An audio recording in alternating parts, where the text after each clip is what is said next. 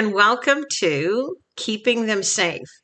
I'm Sharon Doty, and my goal here today and always is to empower you as the adults in the lives of the children and young people you care about and you interact with to create safe environments by being able to identify the potentially risky adults that are around them and stopping any potential grooming behavior before it can come to fruition. Today we're going to talk about something a little different. There is research going on in the UK in particular and in Australia by linguistic professors who are looking at something very specific that can assist us in identifying who it is that is engaging with our children online. So I'm actually going to talk today about the primary tool for online grooming, which is language. Online, that's what predators have. They have language. And they might eventually seek personal contact, but the game online is played in language up until that time. Now, there's that old saying, sticks and stones may break my bones, but words can never hurt me. Well, in this case, that's not exactly true. In this case, words can hurt our children. Words can lure them into traps that they can't escape from. Words can leave them feeling inadequate, unloved. Words can harm and help and empower and destroy.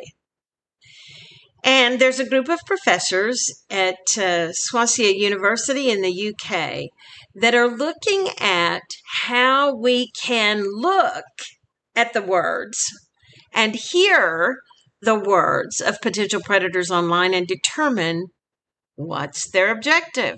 What are they up to? How can we as parents and grandparents and aunts and uncles really know what an online predator is seeking?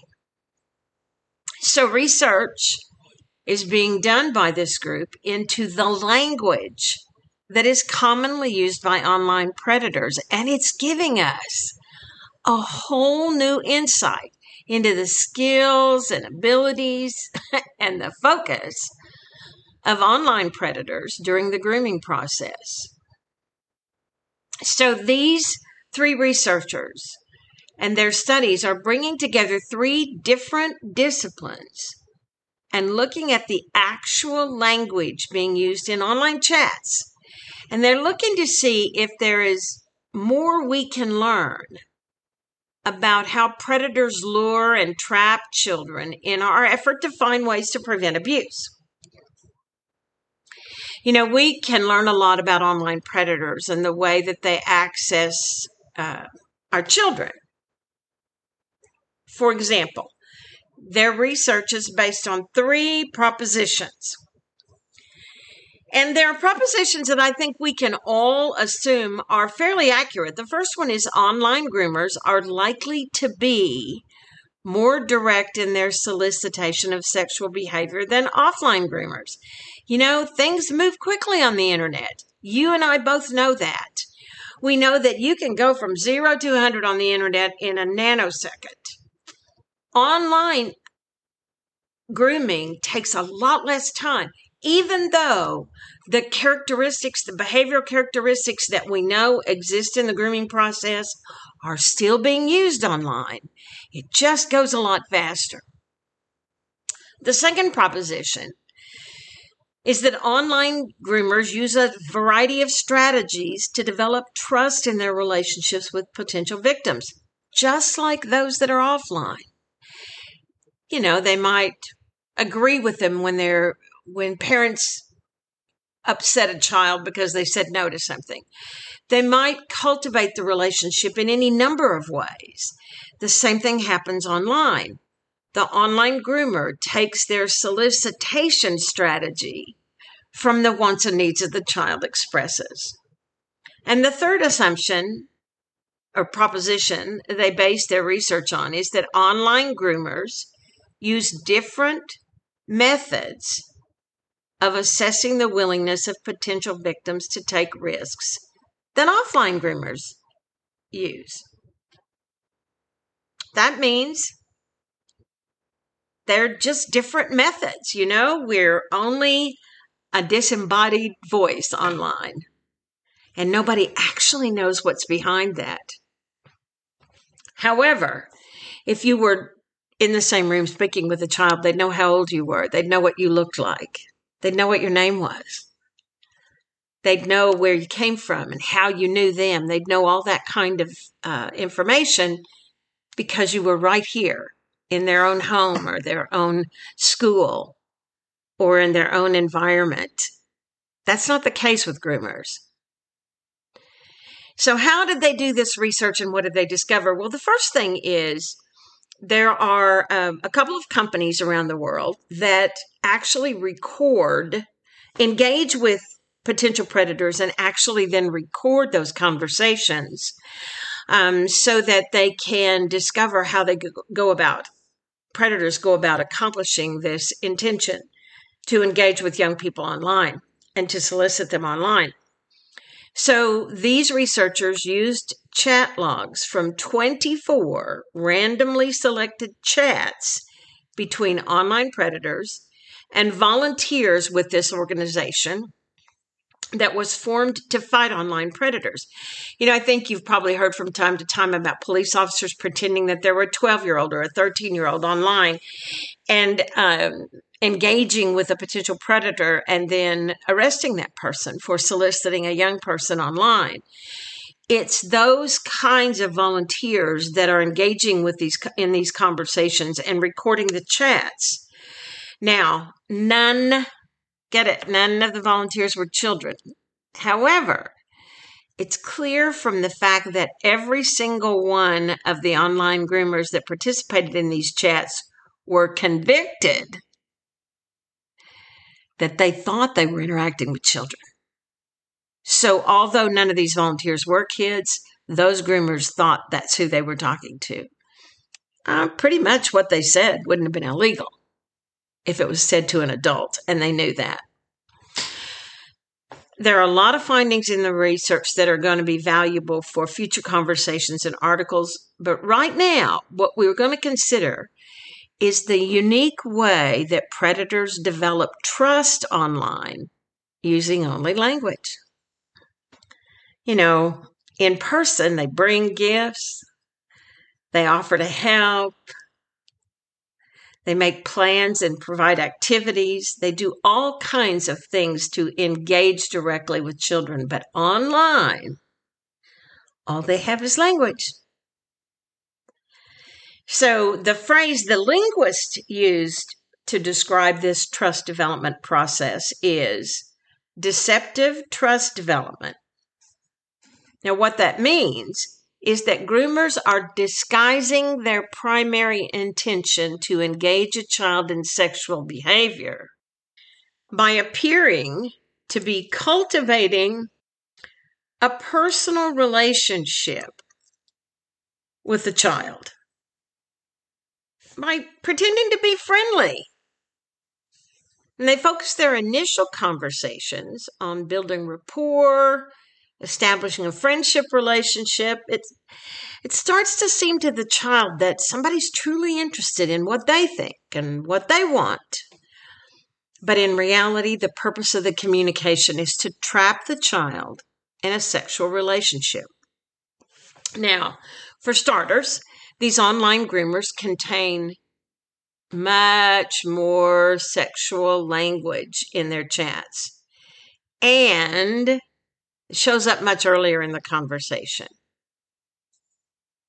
And part of this is the effort to desensitize this victim or a potential victim.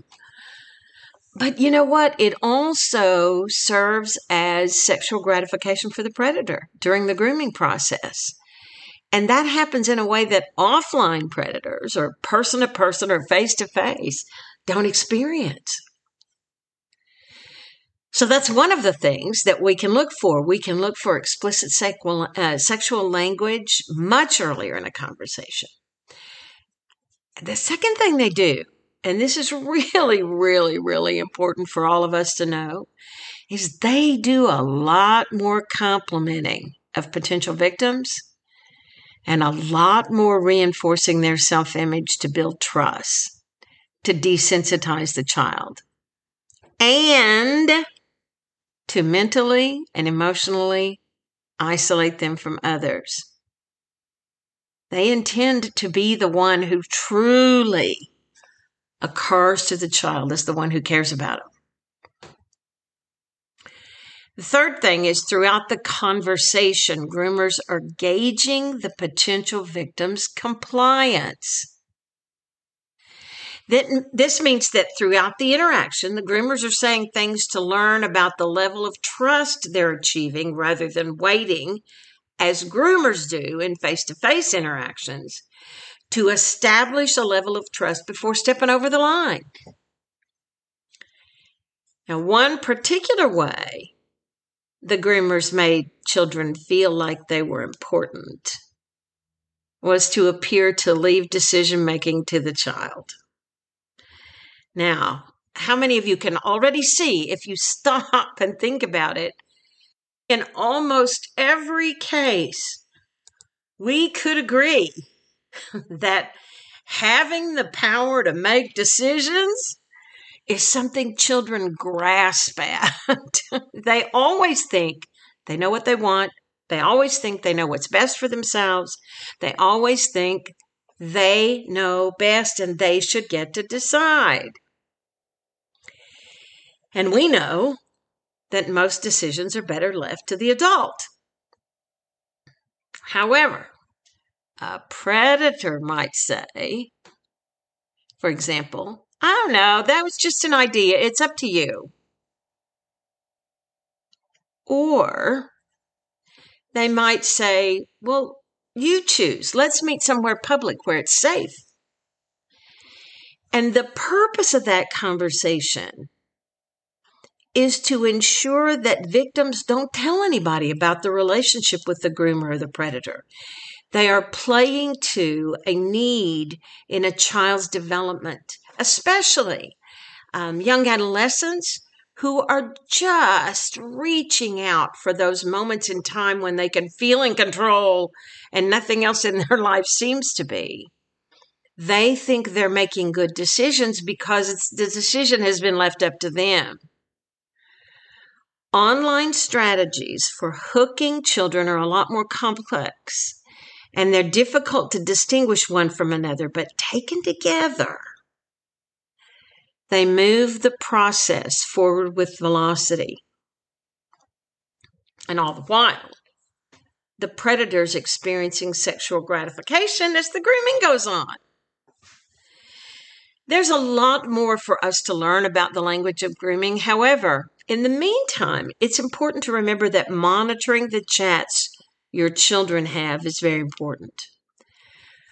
Research has demonstrated that although young people know what to do and not to do online, they don't pay any attention to the risks.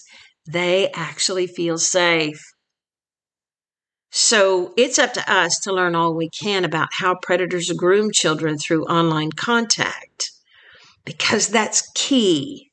It is essential to keeping them safe at all times. Language is their only real tool for grooming online. And the more we know about it, the more we can work to put a stop to it. So just those three little things that we got in this conversation can make a difference. Noticing explicit sexual language appearing earlier in a conversation.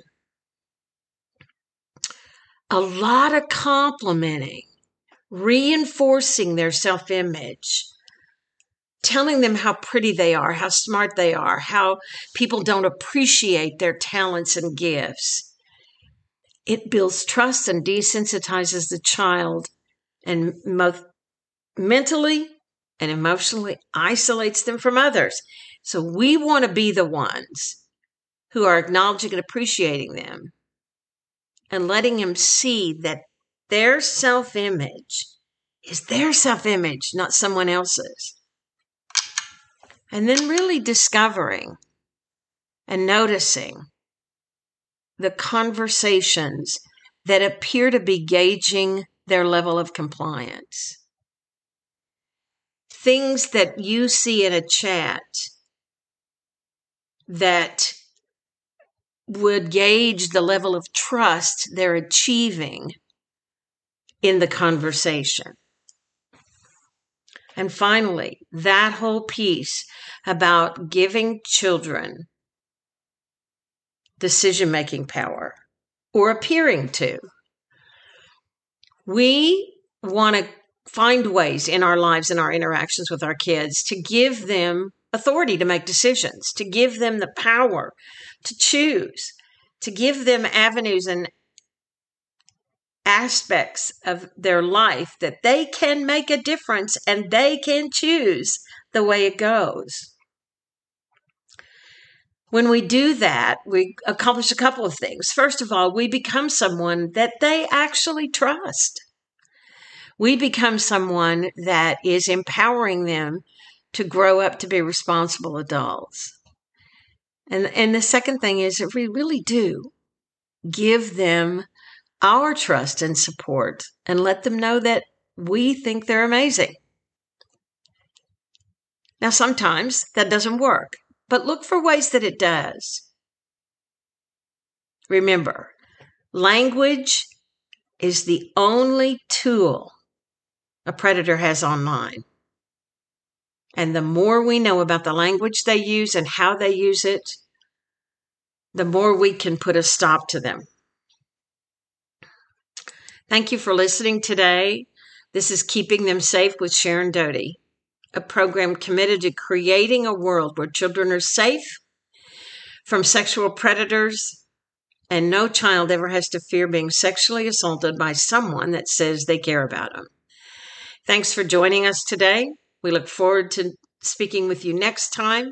If you have questions or comments, please let me know at info@keepingthemsafe@gmail.com.